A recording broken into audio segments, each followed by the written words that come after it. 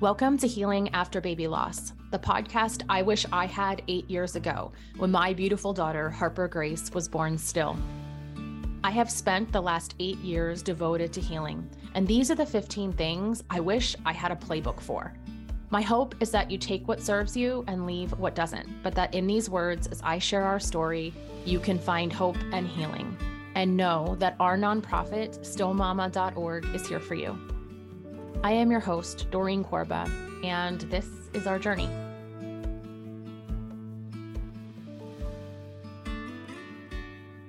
Hello, welcome back to another episode number 3. And we are going to dive into talking about one of the two biggest questions that I wrestled with for a long time. This question was, why? Why? Just why? Why us? Why me? Why my little boy had to lose his sister? Why our marriage had to go through this, navigate this, survive this? Why my daughter had to die when other people seemed to be having babies, no problem, no struggles. I was really in like the time in my life where everyone was having children. So why me? Like, why did my baby have to die, but other people's didn't? Not that I wanted other people's to die, right? But it's like, I couldn't understand what I did wrong. And so I want to distill this down.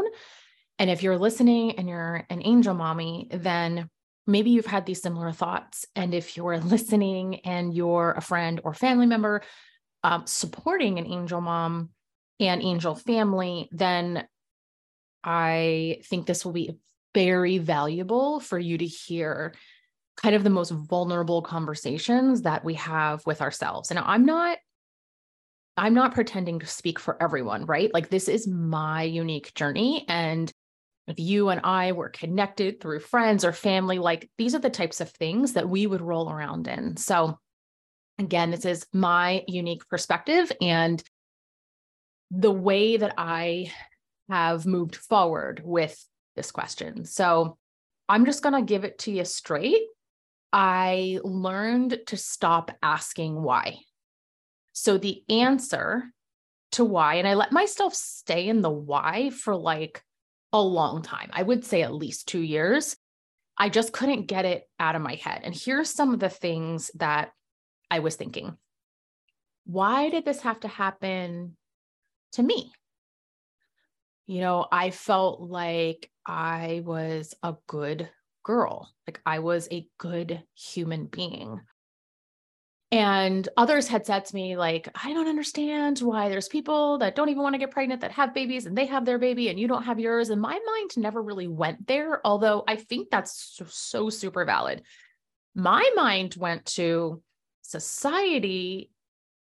Growing up as a child had taught me, like, if you're a good girl, bad things don't happen, right? So if you conform and you do everything the right way, you won't get in trouble. Think about that from like a 5-6-year-old version of you, who your inner child is like, learns very quickly. Like, if I don't want to get in trouble, or I don't want to get a timeout, or I want to please my family or teachers or whatever, like, I'll be a good girl. And we learn what it is to be a good girl. And I spent my whole life being a good girl.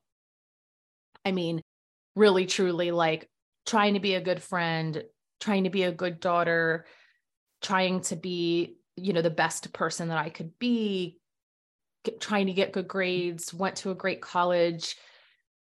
In college, I wanted to do psychology and decided that I really, really felt like I could make an impact in healthcare. So I wanted to serve. And then I went on after college to get my master's degree in counseling so I could be a therapist. And I then went into work and I fell into marketing. And then I was a good girl and I did marketing in the mental health field because I'm a mental health advocate anyway, always have been. That's why I got my master's in counseling. But I really loved like the mental health field. I just felt like I was trying to give back to society, right? Like, I was a good daughter-in-law. Like, I was just a good person. I look back and I'm like, I am generally a good person. I believe we all are. But also it was like playing the cards right. Like I knew how to play the game of life, or so I thought.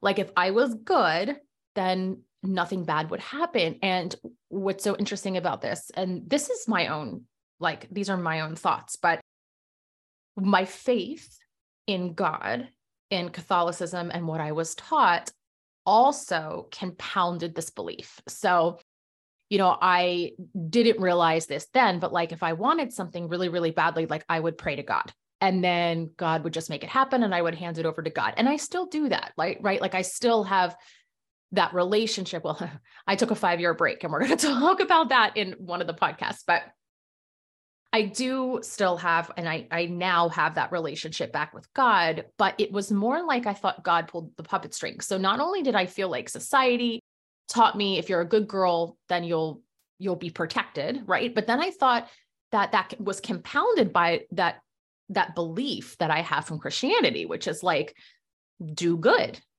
like be good, be of service to the world, and I will reward you for that. Meaning God would reward me for that.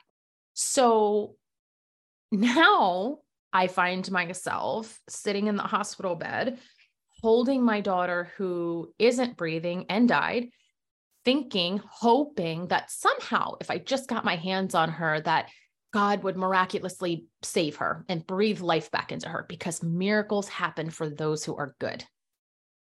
Guys, this is how much I believed in the power of God creating miracles. Now, do I think God has created miracles in my life? 1000%. But this time my daughter wasn't saved. And so I was very confused.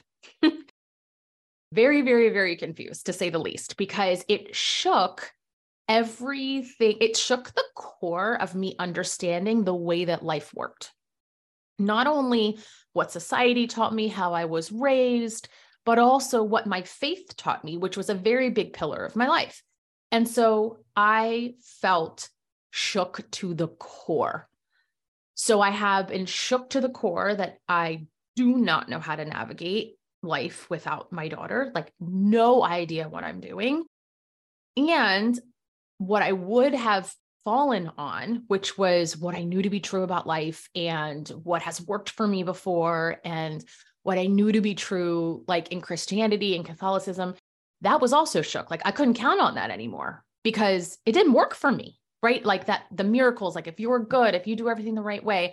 And I even can say, like in this particular pregnancy, I followed every rule. Like I didn't have sushi. I didn't have lunch meat. I never sat in the bath that was too warm. Like every little rule I followed, because it was so hard to conceive her. And then all I wanted was for her to be here. So when she died, I was like, what the F?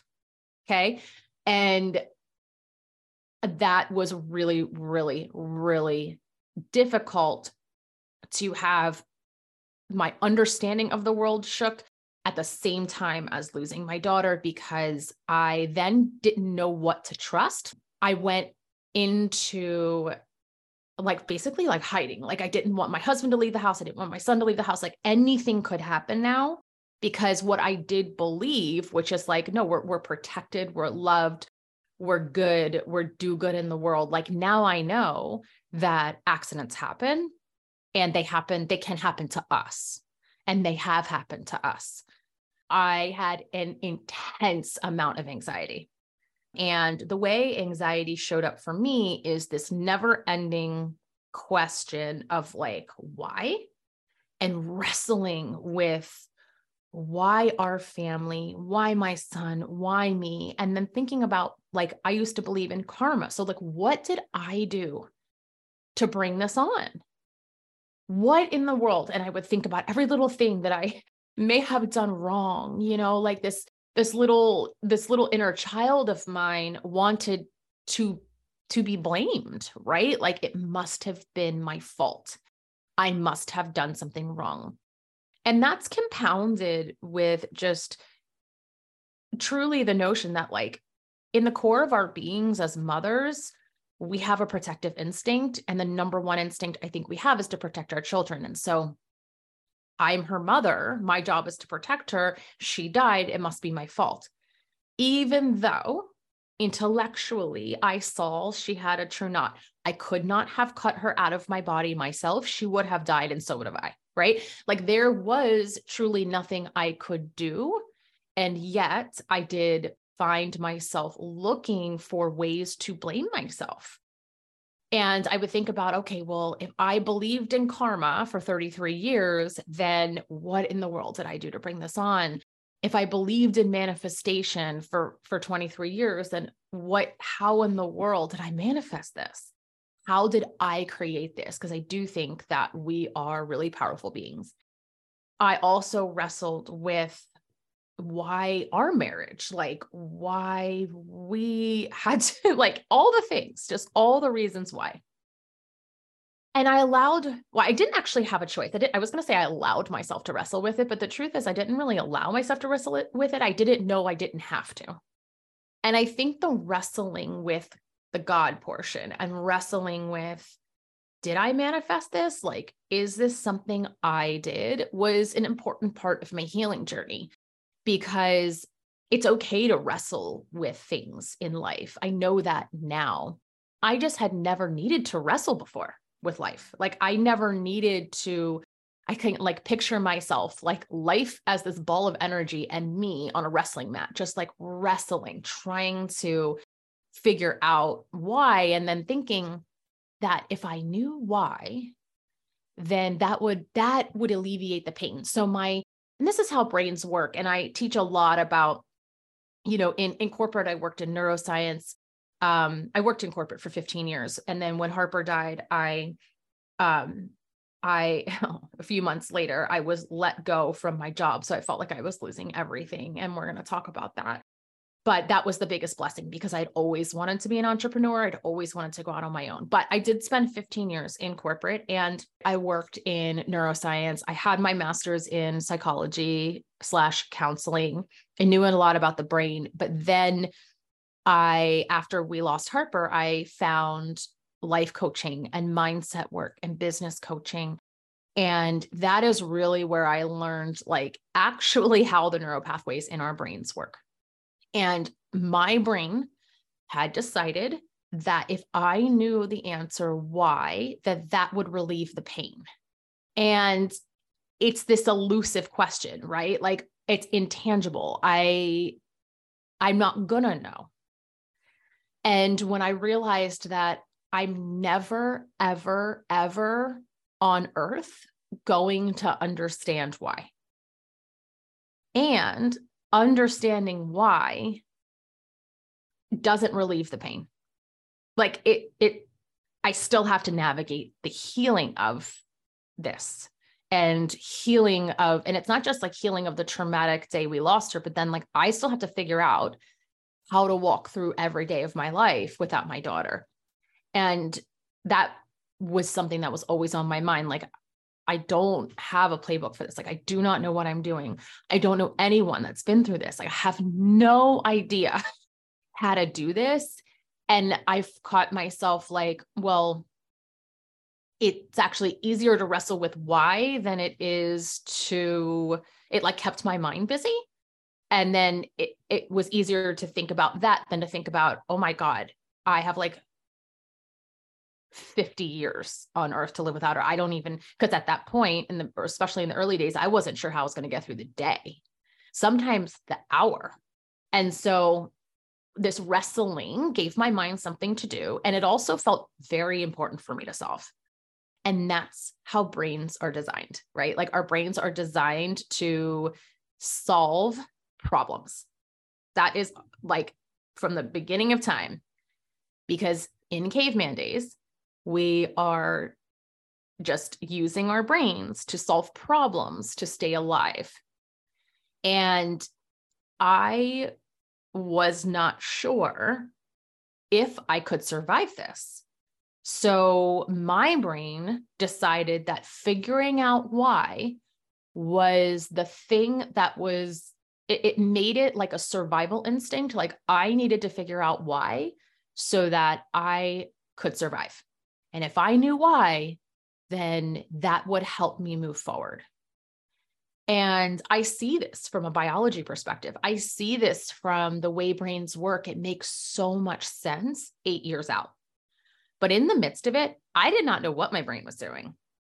I was like, whose brain is this? Where's my happy brain? Where's the brain that is strong and confident and just can handle anything that comes her way?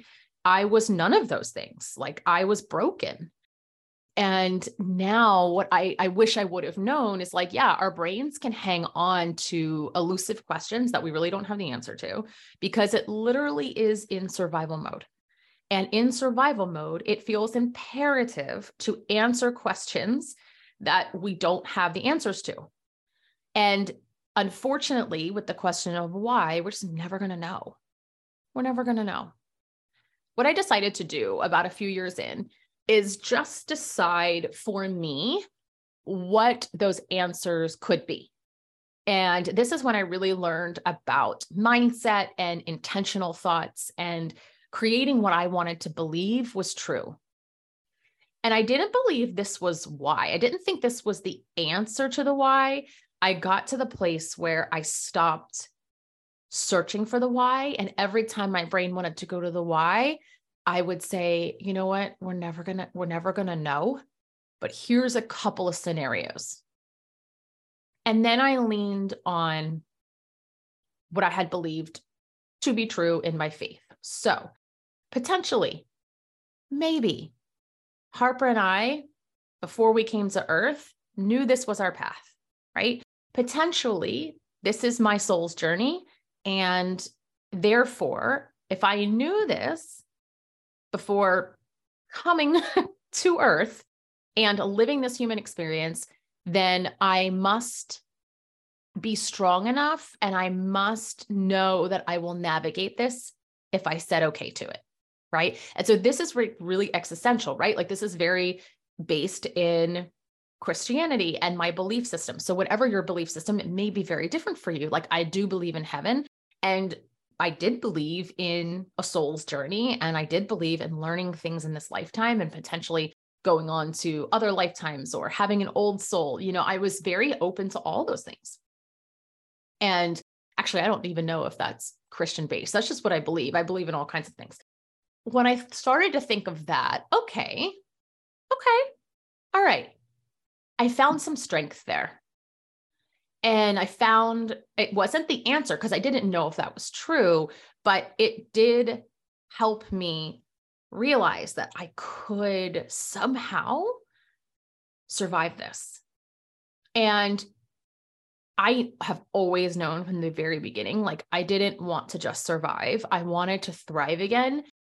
And it was for my son, it was for my husband, but also it was because when people thought of Harper, I didn't want them to think sadness, right? Like I wanted them to love her, right? Like I wanted them to want to think about her and not be sad when she's thought of. So I wanted to honor her very short life here. So that was one thing that helped me. Now I just encourage you, like, if you were to have some intentional thoughts to like stop, if you're in this like never ending questioning of why, based on what you believe about the world and about life, like what could be true for you? Another thought that I had was she lived her purpose. And so I don't like it. I want her here, right? Like I want her here. But if she lived her purpose and that was her soul's journey, right? Then like, and I believe in God, then that's it, right? Like, how can I wrestle with that? Okay, if she lived her soul's purpose and I have to just heal and understand that, that was very different than my brain constantly trying to figure out why in the deep hole of sadness.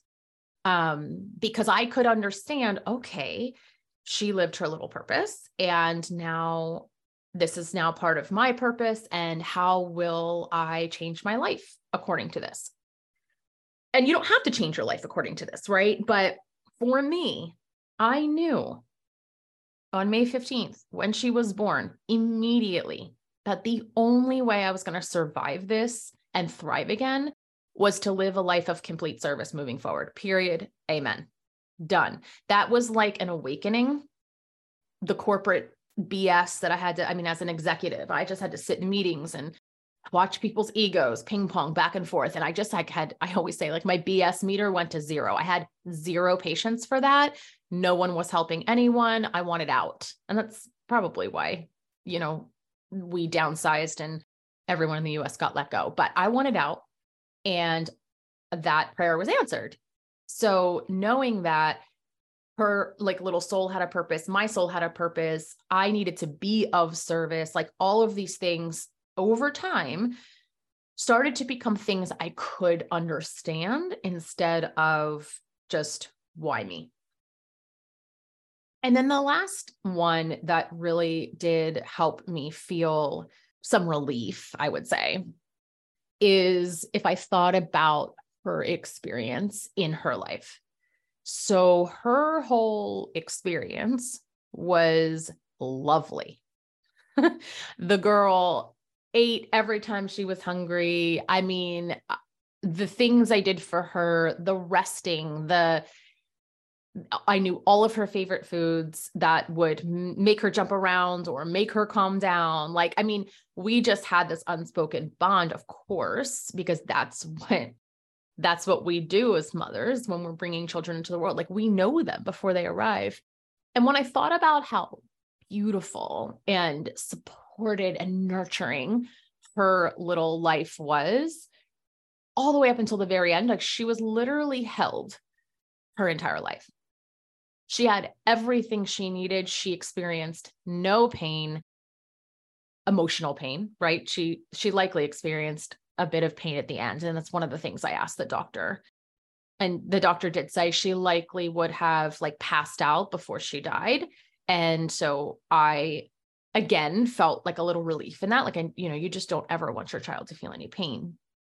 So that was the last thing that helped. If I focused on her little life and the way that I was with her and all that I gave to her, I felt good about that. I still feel really good about that.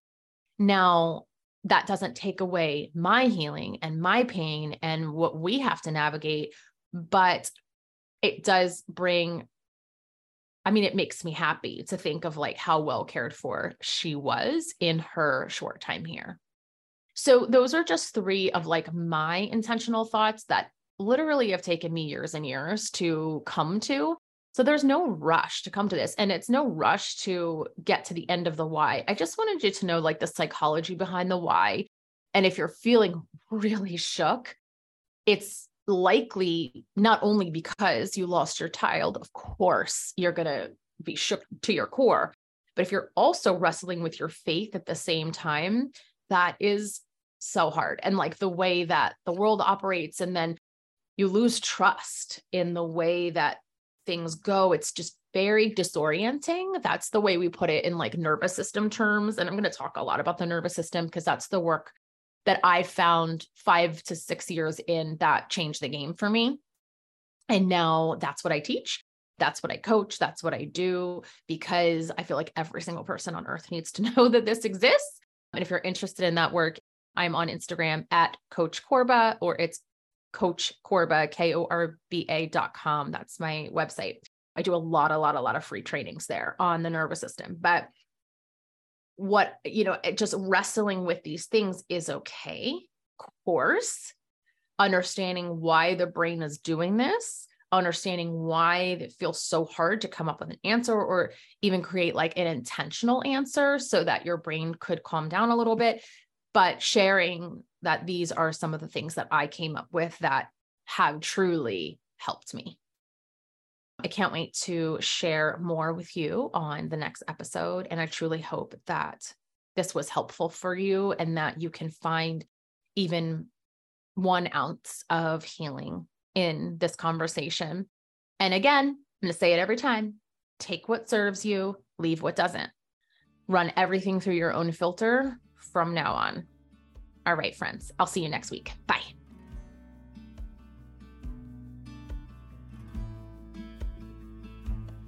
If you found this podcast helpful, please leave us a review so that others can find this resource too. And if you would like to get involved with our organization or donate to our cause, you can visit us at www.stillmama.org. That's STILLMAMA.org.